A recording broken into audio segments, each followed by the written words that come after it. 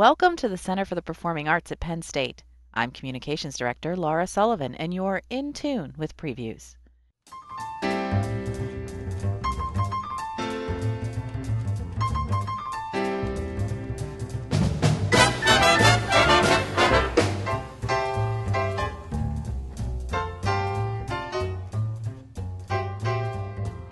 Victor Goines, a great saxophone and clarinet player, has been a member of the Jazz at Lincoln Center Orchestra for a long time.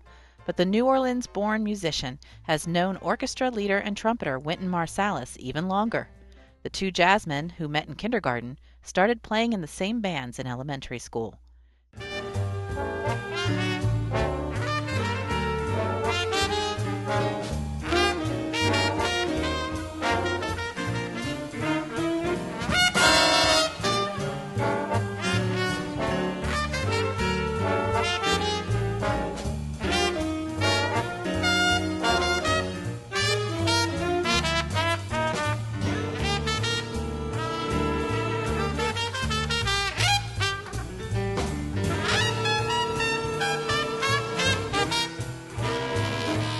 PreViews editor John Mark Raffis talks with Goines about his career as a musician, a composer, and an educator.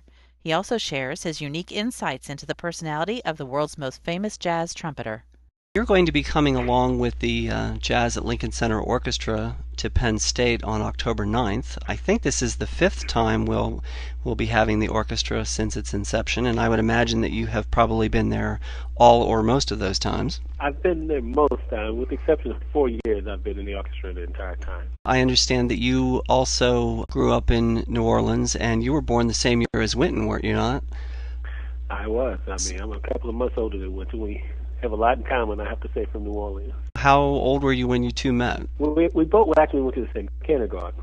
Mm-hmm. But our paths didn't cross as much then as it did by the time we were in elementary school, performing in different honor ensembles around the city, particularly in a band called the Jesuit Honor Band. And myself, Branford, was in that group as well, and many other people. Very talented group of musicians.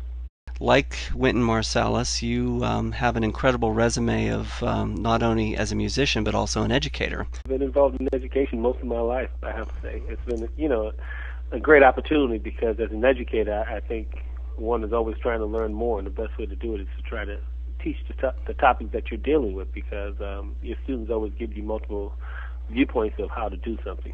You actually originated the Jazz Studies program at Juilliard, right? It was a great opportunity, and the Juilliard name attracts a great deal of students. That was kind of a built-in type of situation. Right. My association with Jazz at Lincoln Center, because we started out as a collaboration between the Juilliard School and Jazz at Lincoln Center, was extraordinarily helpful because Jazz at Lincoln Center has been successful in education for many, many years. Right.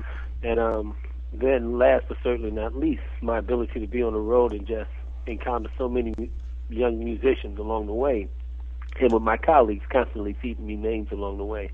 It made a situation that could have been very challenging, very, very, I have to say, a very simple process of doing what we ordinarily did every year thereafter.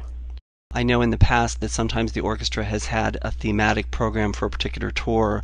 Do you know if this tour has a certain theme, or are you just going to be doing a general rep of material? Well, this tour is called Big Band Bash. Okay. And that's really the bulk of the information I have. That allows us to go in many different ways. Right. Exploring the music of many different composers and organizations, meaning big bands and whatnot. So it hasn't been really narrowed down to what we're doing specifically, but it's obviously going to be some of the most swinging big band, probably dance music, I would think, that has been around since the history of the music. Now, I know that you have written a number of compositions. I believe that you have about 50 or more works to your credit. Have any of those been for big band? I do have many of them for big band. I've been fortunate enough to be able to compose and arrange for the Jazz at Lincoln Center Orchestra. For other things we've done with the Wynton Marsalis Septet, for many of our galas. Mm-hmm. I've also been involved with Alfred Publishing for their education series of writing for high school bands and whatnot, and those have been big band arrangements. So I'm always trying to keep my pen flowing and whatnot. Do you have a preference at this point in your life of composing versus performing? Do you find that you get more satisfaction out of one or the other, or is that like asking if you want your right hand or your left hand? It may be a bit like that because both of them are necessary to wash both hands clean. Yeah. The composing helps the performance because quite often some of the things that I have composed have been focused on the weaknesses that I have as a performer.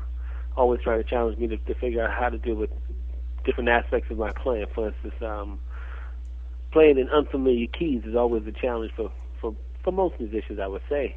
So as opposed to writing something in B-flat concert, which is a pretty familiar key in the music world, I'll try to write something in the key of A, which creates challenges for us because we just don't play in those keys on a daily basis. And I really adopted that particular philosophy from Ellis Marsalis, I have to say. The fact that he used to compose things when he taught at New Orleans Center for the Creative Arts to address the needs and the obstacles that his students were encountering at that time. So it varies. I mean, sometimes I'll write it purely for an artistic endeavor and what I'm hearing. Other times I'm trying to address things that I think I want to learn how to play better, be it playing in mixed meters, be it fast tempos, be it playing in different keys that I'm not quite familiar with. It is interesting that you have known Wynton as long as any musician that's out there performing. He's certainly known as quite the ambassador for jazz, as are you. I mean, he certainly has that name recognition that probably no other jazz musician has, but certainly he surrounds himself with musicians who are every bit as good or better. What was he like as a kid? Did he seem that directed as a child? He's always been one who have put really a high bar in place for himself and his achievements. Mm-hmm. In terms of elementary school, as I remember him, I mean, we all did, not that we lived in the same neighborhoods because we lived quite a ways apart. Uh-huh. But in our conversations talking about how we all grew up, he did many of the same things that most kids. They played basketball, played football, did this, that. I mean, obviously he practiced because he was a high achiever already by that time. But I can say by the time he got to high school and made a very clear decision that music was going to be what he was going to do, and he wanted to be as great as he could at that particular art form, he decided to really attack the practice mode of it.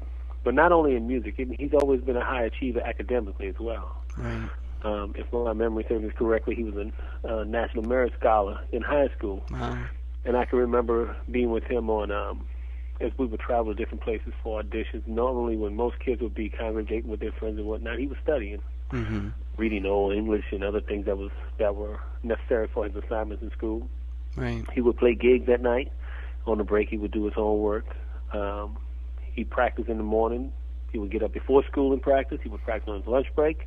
He would go to his arts high school and attend his classes that day. He would practice after school, and then he would go make gigs, be it with the funk bands that he played in, or with the New Orleans Philharmonic. They had a brass ensemble that he was participating in his senior year in high school. So the bar that he has set for himself today is a bar that he has always set for himself, as I remember it from high school on. And I think as a result, you can see the results of that particular type of work ethic, because ultimately he decided that the person he was going to compete against was himself in the legends in jazz, people like Duke Ellington, Count Basie, mm-hmm. Dizzy Gillespie, Louis Armstrong. Do you think that you would have been as drawn to music as you were if you hadn't grown up in New Orleans? There's something about that city. It's probably America's most musical city. So many kids are involved in instrumental music there, and I would imagine vocal music as well. Right. Well, it's interesting because the music scene is so has fallen apart so much in New Orleans, especially in the school systems. To answer your question, though, I always felt like New Orleans musicians had an unfair advantage because we did almost everything that there was to do in the music industry, short of maybe a Latin music scene. Right. And there was a little bit of that, I'm sure. I wasn't privileged to it. But everything from gospel music to parades on Saturdays and Sundays to funk bands to jazz clubs to classical music, we did all of that. And I do believe that had a tremendous impact on me as a musician and many of my colleagues that you see around. Right. The Marsalis family, Terrence Blanchard, Donald Harrison, Harry Connick Jr., Nicholas Payton, on and on, Marlon Jordan and his family. So New Orleans did play a tremendous role. I'm not sure if it would have, because first of all, there's great musicians all over the place, and it seems like jazz spouts up in different parts of the country over periods of time. But it definitely played an important role because I had the privilege of being around so many great musicians, and they took me under their wing really to allow me to have that nurturing feeling and be very honest with me at the same time about what it was that we were doing. Is there anything else musically that you haven't done that you would like to try? Well, I like to get involved in some film scoring. That's one thing I really have a great desire. I'm trying to do my homework and study. So when Herlin Riley, a great drummer who played with the Jazz at Lincoln Center Orchestra with Marcellus Septet, and he's from New Orleans, we always say when opportunity meets preparation, you can deal with the prosperity of the situation. So I'm in my preparation stage, you might say. And I hope that opportunity comes along someday that I can do something like that. Tickets are on sale now for the Swinging Jazz at Lincoln Center Orchestra with Wynton Marsalis, October 9th at Eisenhower Auditorium. Order online at www.cpa.psu.edu or by phone at 1-800-ARTS-TIX. For the Center for the Performing Arts, I'm Laura Sullivan.